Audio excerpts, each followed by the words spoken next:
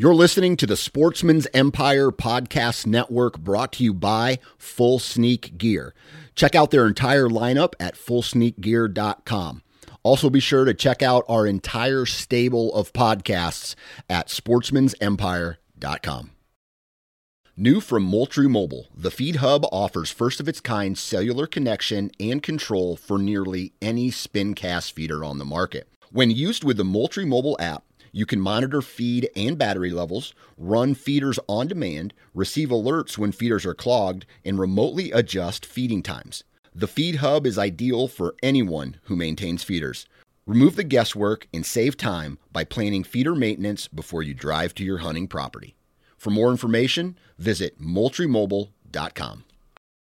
Think you know the Brooks Ghost? Think again. Introducing the all-new, better-than-ever Ghost 16. Now with nitrogen-infused cushioning for lightweight, supreme softness that feels good every step, every street, every single day. So go ahead, take your daily joyride in the all-new nitrogen-infused Ghost 16.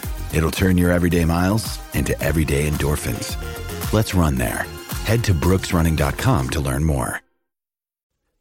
This episode of the Sportsman's Nation is brought to you by Outdoor Edge and their complete lineup of replaceable blade knives, fixed blade knives, and game processing kits. Now, we've all been there before, trying to field dress your wild game with a dull knife. This is where Outdoor Edge really steps in. With the Razor Safe system, you can have a brand new razor-sharp blade with just the push of a button. No more dull blades and no more problems processing your wild game. To check out all of the products from Outdoor Edge, visit OutdoorEdge.com. And at checkout, enter the discount code NATION30. That's NATION 30 for 30% off of your purchase. This is the Nine Finger Chronicles podcast, brought to you by Vortex Optics.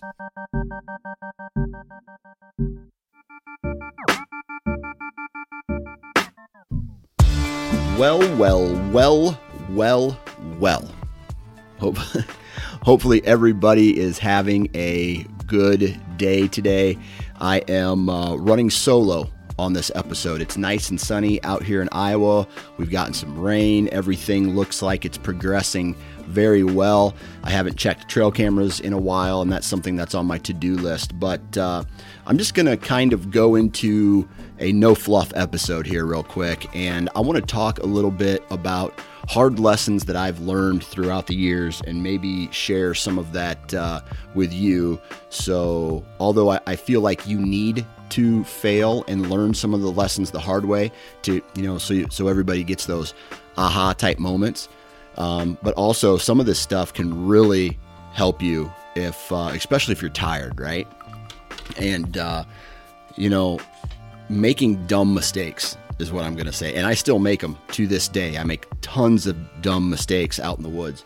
And most of them happen when I'm extremely tired, or it's towards the end of a long day or a long week of hunting. And that's typically when I really start, the mental fatigue causes the brain farts, the mental fatigue really start to hinder the decision making. And then you're doing things that are dumb. And you're making rookie mistakes out there. So we're going to try to avoid those. And I'm going to share some of this stuff that I've gone through the hard way. And whether you know this or not, or maybe you can take it into the woods with you, or maybe you've already learned your lessons the hard way. These are some of the things that I have really screwed up on in the past. And I already have a tired throat for some reason, probably from yelling at my kids. So I'm going to drink some water. All right. Whoops. All right. So I want to get into this episode, but first I just kind of want to send a shout out. I'm not going to do a full line of commercials for you guys. I just want to say, huge shout out to Wasp Archery, Vortex Optics, Hunt Stand, Ozonics, Lone Wolf, Exodus Trail Cameras, and Excalibur Crossbows. Please go out and take a look at all of the products that these guys offer. All those companies are excellent companies. I use these products for a reason, and they allow me to be the style of hunter that I am in, pretty much every facet. So please, I'll say them one more time so you can go take a look at them. Excalibur crossbows, Exodus trail cameras, Lone Wolf tree stands, Ozonic scent elimination, hunt stand, digital mapping, and the app, Vortex optics, obviously, and Wasp broadheads. Please go out and support those companies. Now, let's get right into it, because my kids are going to be home from school, and I don't want to be here when they do. So here's what we're going to do today. We're going to talk a little bit about these dumb mistakes that I've made in the past. And a lot of them have had to do with when I started running and gunning, right? Living that mobile lifestyle. And a lot of it had to do with, I don't want to talk about access routes right now because they're very important. The first thing that I want to say is, and I wrote some notes here, and the first bullet point is do not backtrack. So I've had to learn this lesson the hard way a couple times, where you pop into the timber and you're looking for good terrain. You're looking for everything that you're supposed to be looking for. Maybe sign, maybe terrain, maybe edge, whether that's vegetation, maybe a pinch point or a funnel or whatever. You're looking for all these things. But what I used to do that really kicked me in my ass was I would go in, I'd find a good spot, but then I'd say, hey man, I'm just going to try to get a little bit closer. I'm just going to creep in a little bit more. So I would go in 40, 50, however many more yards, and then I would second guess myself, and then I would say, all right, well, I'm going to go back to that original spot, right? So what I've done is I've just laid scent, and I've intruded in that position every single 50 yards, right? So if a weary buck or a weary doe is coming up that ridge line, they could potentially catch my scent, and I would never even, sometimes never even see them, or never even have a shot opportunity at them if I did see them, because they'd catch my ground scent and they'd be like, I'm going to go the long way around. Maybe it wasn't a immediate threat, but it spooked them out just enough to where maybe they flanked my position out of shooting range, or they turned around and walked the other way. Maybe they didn't even blow. They just maybe skirted down to the next ridge and then walked up that ridge. So don't backtrack. Once you get into a certain point, don't back out. Set up right there. That is as far as access route is concerned, dude. I've been busted so many times back in the day from this and learning from this that even if I made a bad decision and I went too far, I had to commit to that point, right? Because either way, if they go through that original spot, or they come in to where you've already laid your ground scent, you've already lost before you're even up in the tree, right? Especially if the doe or the buck is weary and really skittish. I don't know. From what I hear, a lot of people hunt skittish deer, especially in some of this high pressured public that everybody talks about. So that would be one of the most important things as to kind of choosing a tree stand location on a run and gun access route. I think that little piece of advice, when someone gave it to me, was probably one of the biggest, aside from, hey, just being mobile, it was probably one of the biggest pieces of advice that I've ever received from anybody, or I have learned the hard way. I can remember, I want to say it was late 2000s. And I had seen a buck up on top of this ridge. I was down in a river bottom, and I saw him up on this ridge. And one day I walked into the same ridge that I saw him at the night before. I walked down the ridge a little too far, and I said, well, there's this little spur ridge. I think this little terrain feature where this edge meets. And I set up there instead. So I walked down the ridge, turn around, walk back. Sure enough, this 170, this is no shit, 170-inch 8-pointer pops his head out and comes up to the, starts working his way up the ridge. Sure enough, he catches something, and he did not like it. And he turned around and just casually walked to the next ridge, and then I lost him after that. So that was a kick in the nuts that day. That might have even been like 2010 or 2009 or something like that. I can't remember, but he was a giant. And I think about that every single day when I'm doing my mobile hunting and I'm walking in. I'm like, do not go one step further. So every step really matters at that point. You have to be so anal retentive in that approach. I don't know. That's just me, and that's where I've failed over the years, and that's how I've corrected. And that correcting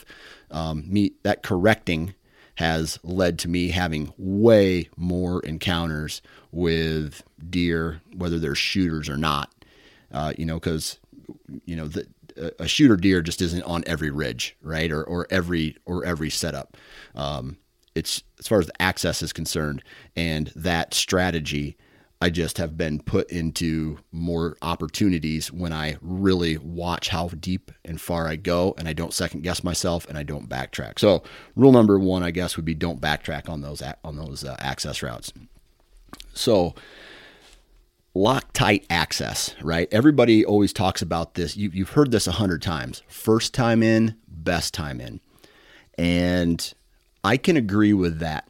But I can also say that the first time in is the best time in, but throw a little asterisk up there. But if your access route is Loctite, you can get away with hunting that stand multiple times. And I'll give you an example. So I used to be this field edge hunter, right? Just like everybody used to be at some point. Got sick of it, got mobile. And, a couple of years go by, and I find this real good edge that leads into a staging area. So it's kind of thick timber. It becomes open timber on this ridge, on both sides of the ridge, on that military crest that everybody talks about. There's big trails leading up. So the ridge runs west and east. East is high ground. West runs to the creek. There's thickness on the end of the ridge. It opens up into a little bit wider timber, and then it hits this hard edge where it's real thick, starts getting thick and nasty, and it leads into this beautiful staging area. So I hunt on that edge that leads right into this staging area where all the sign starts. They stage up before they go into the fields. So on a north wind, it's blowing right in my face, and then it's going south, and it's getting sucked down into this other little drainage, and they have no clue I'm there. I can let them. I let doe groups walk by all night. It's a perfect setup, and what makes it perfect is the access route. And I live by this. I don't know. I kind of call it the rule of 90, where I will walk into an area, and then on my entrance into the stand location, whether I've picked it out or not, I am taking a hard 90-degree turn into that tree stand.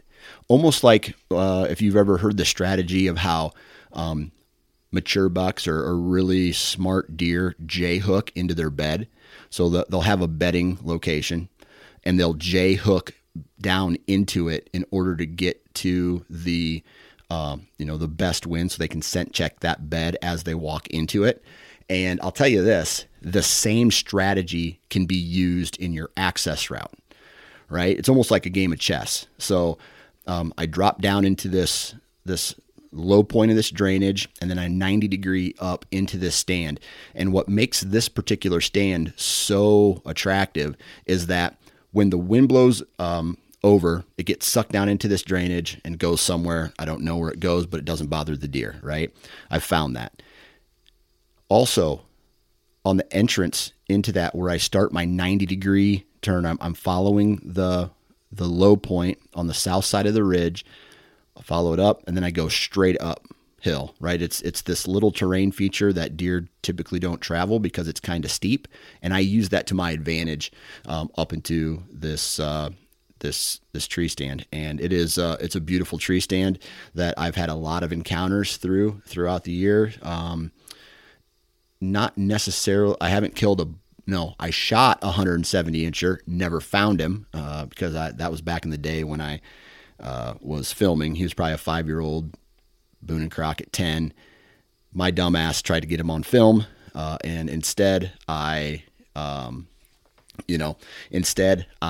tried to get him on film. I let him walk through a shooting lane, and then I put some dumbass shot on him, and he lived to the next year. He got bigger, and then the neighbor shot him. So that's another lesson learned. So anyway, but what makes this stand so beautiful is that I get in it.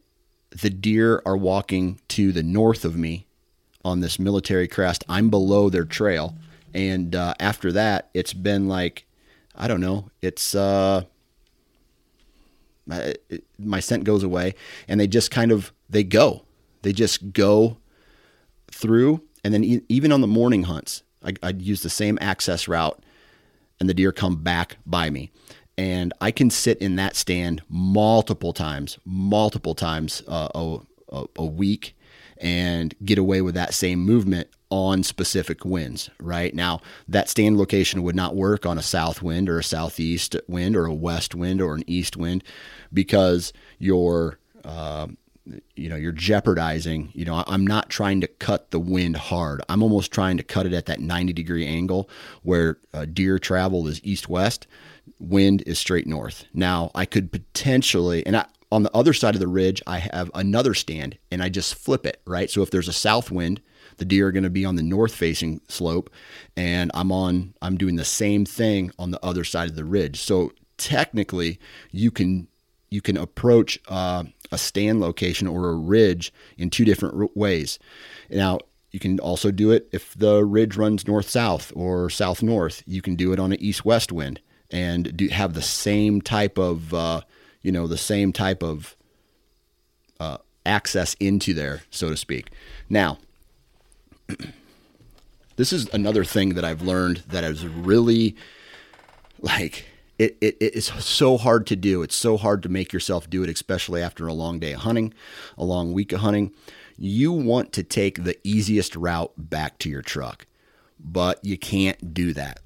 Because you could potentially bump deer that are still on that trail at dark, or, if you're like, hey, I'm just going to I know the deer are coming from the bedding area. They're going to walk right in front of me.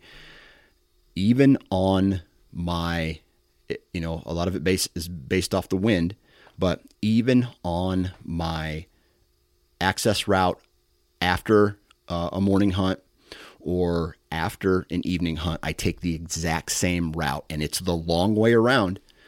And I just don't want to get lazy and walk down a trail, and you're just leaving that scent all over that. And that is what allows me to get away with hunting a stand, especially in this example, a stand multiple times and it feeling fresh every single time, because the access route is so lock tight. And I strongly suggest really focusing on that this year. If you're not doing it and you're taking you're putting a whole bunch of work into accessing the tree stand, getting to the tree stand from your truck, and being real refined in your approach, also have the same type of pay attention on the way out as well. And I would strongly suggest getting out the same way. Now there's this one, I could walk across a cornfield 800 yards from where I park my truck,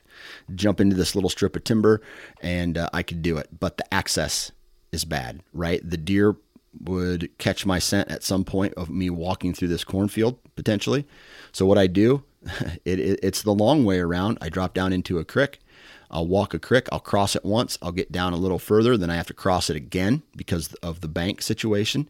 And so I'm crossing a creek 2 times. And guess what? I do the exact same thing on the way out. I don't want to. All I want to do is walk right across the cornfield. But the deer are already in it. on an evening hunt, or on a morning hunt, it's probably not as bad. I could walk across that cornfield and the scent would probably deteriorate throughout the day, but I don't want to take any of those chances. And that is what allows a tree stand to be hunted multiple times, right? It's not so invasive into that area. Now, there are times where on a run and gun, I know that, geez, I'm going in deep and I'm going to make a lot. I'm going in. I'm only hunting this tree stand specifically for an evening, right? I'm going in. Once the deer get by me, they're going to potentially bust me, right? I have scenarios like that. That's when I tear down, get out of there, and I'm not coming back in the morning.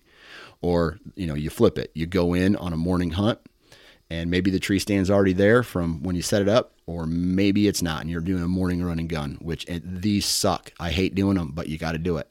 And so you get in there, and then you know that, hey, if they get by me on the way back to bedding, there's a chance that they bust me. Especially when you're targeting one deer or a specific hit list, and that's when first time in, best time in really matters, right? Because in a scenario like that, I'm cutting the wind pretty aggressive anyway. It's not like a 90-degree wind, so just Loctite access routes, both to your stand and out of your stand, is another thing that I've really learned has brought me more.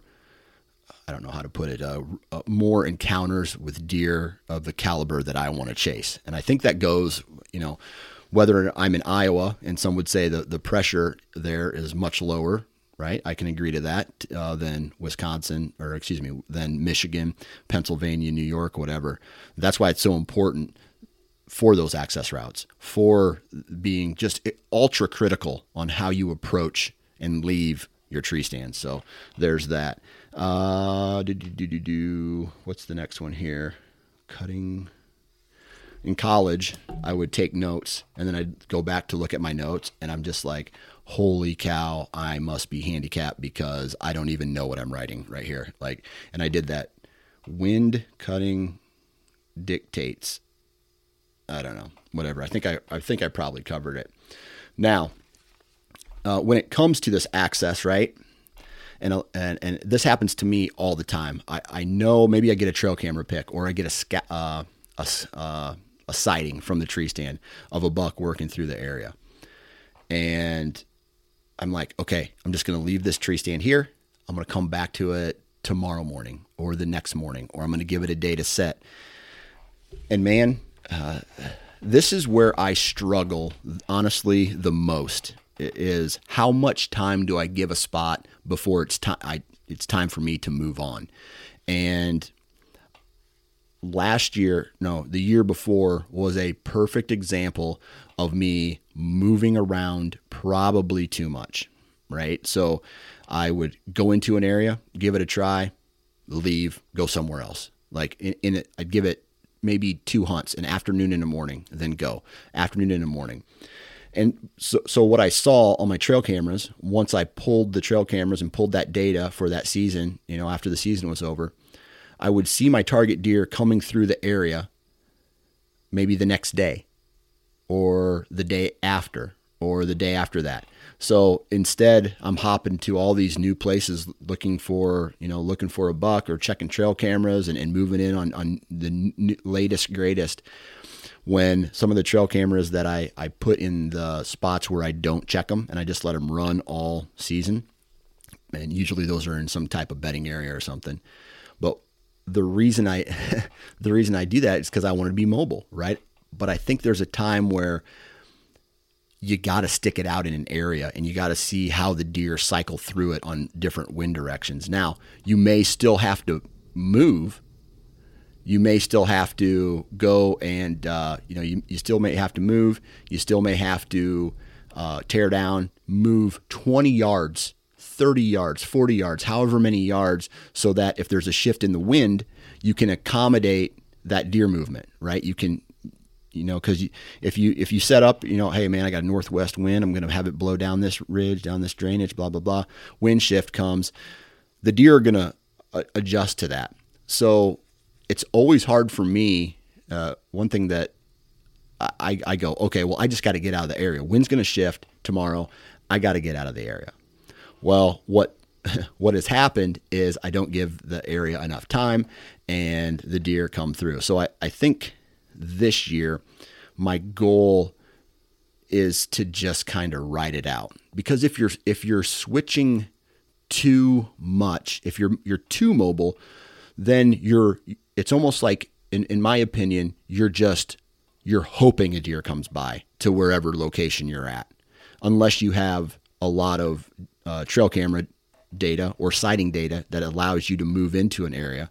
But if you haven't located a big buck, or you don't have trail camera pictures of whatever you're trying to shoot, you're hoping, you're guessing at that point. You're not actually observing the area and that specific feature of how deer are moving through it on different winds, right? So you pop in, and maybe I need to start giving it a afternoon, and then a morning, and then another afternoon, and then another morning, and really see what comes through there throughout the entire, through an entire maybe 2, maybe 3 day period. And then after that, if there's still nothing that leads me to make a micro shift in that area, then that's when I bounce and head over to a different farm or a different part of the property or another ridge, just to see what's moving. Because sometimes it can be one ridge over where all the movement's at. And you got to adjust to that. Let's see, 2019, when I was chasing a giant, I was on the wrong ridge. I paid a lot of attention to a ridge. I bounced around between, on both sides of the creek as these ridges. But guess what? I saw him one morning, one ridge over. So, I had a big wind shift. I couldn't hunt that ridge where I saw him, so I was going to bounce to another one, didn't see him. Then I bounced, got a trail camera picture, bounced him across the road, when I think what I should have done was plan for that next wind direction that I saw him on, and just sit tight and hold in that position and see if he maybe worked his way through. But, again, that's the rut. Everything that I'm telling you today, it isn't law, because the rut can dictate so much. That's when chaos ensues. But as far as access routes, man, that can always be locked tight. That's something that I think about all the time when I'm in hunt stand, and I'm looking at places to put tree stands on the farm. And I do this every year, even though I've hunted this farm 7, 8, 9. Oh shit, it's been like 13 years now. I can't believe it.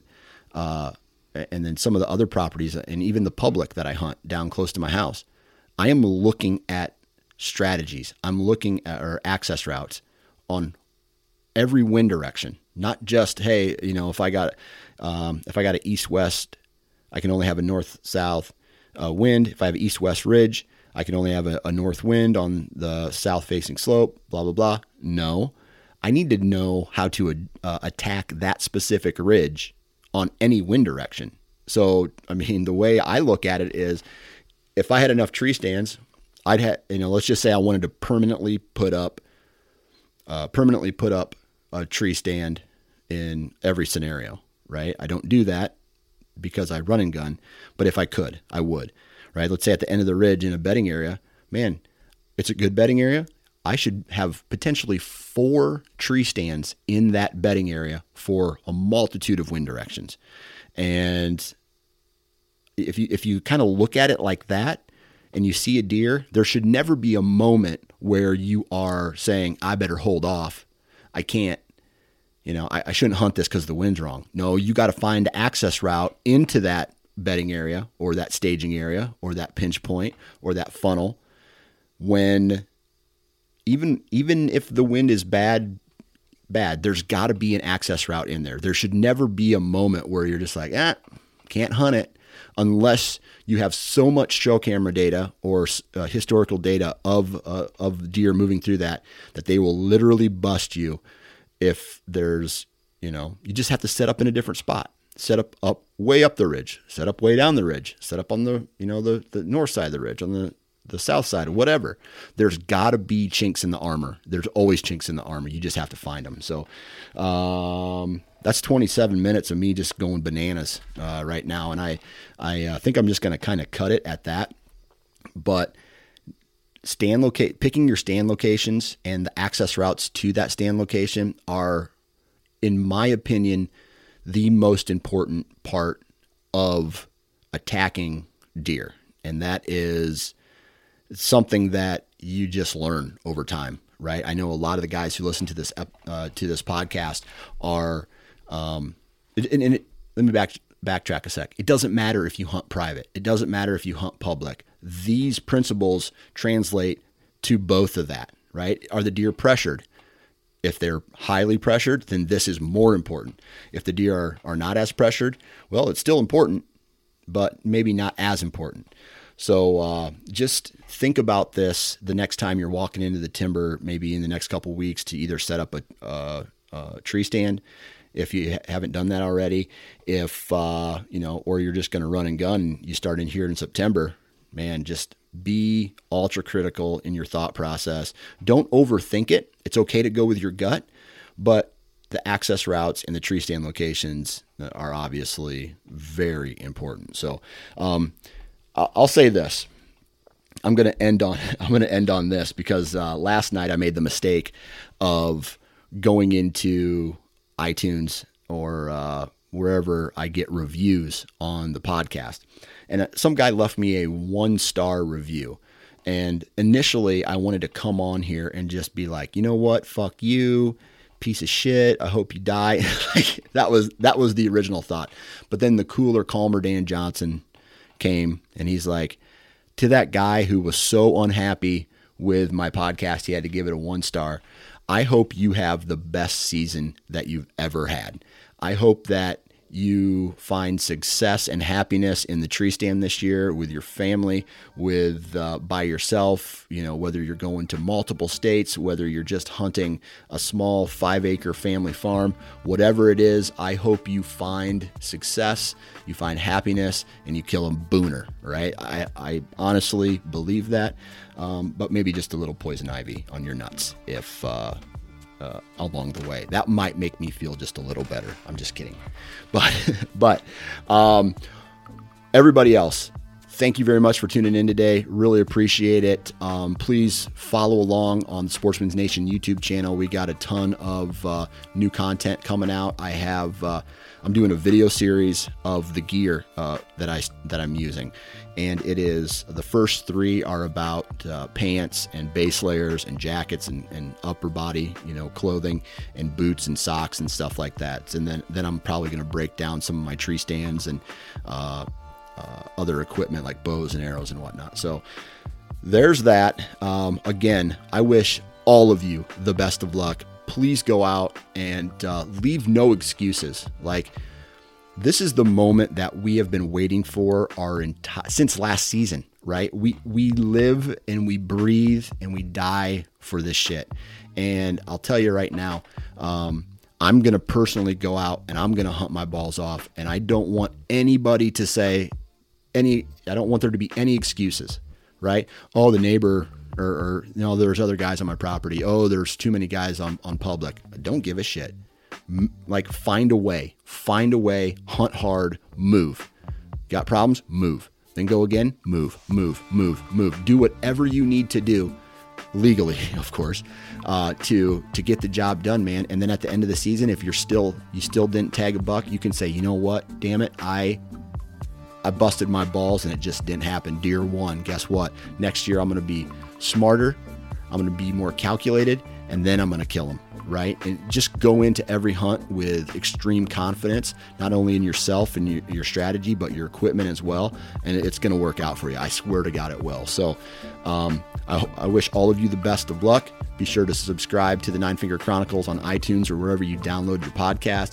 Be sure to follow Nine Finger Chronicles on Instagram and Facebook. And dude, good vibes, man. Wear your safety harness. Good vibes in, good vibes out, all the time. Good vibes out. And we'll talk to you next time.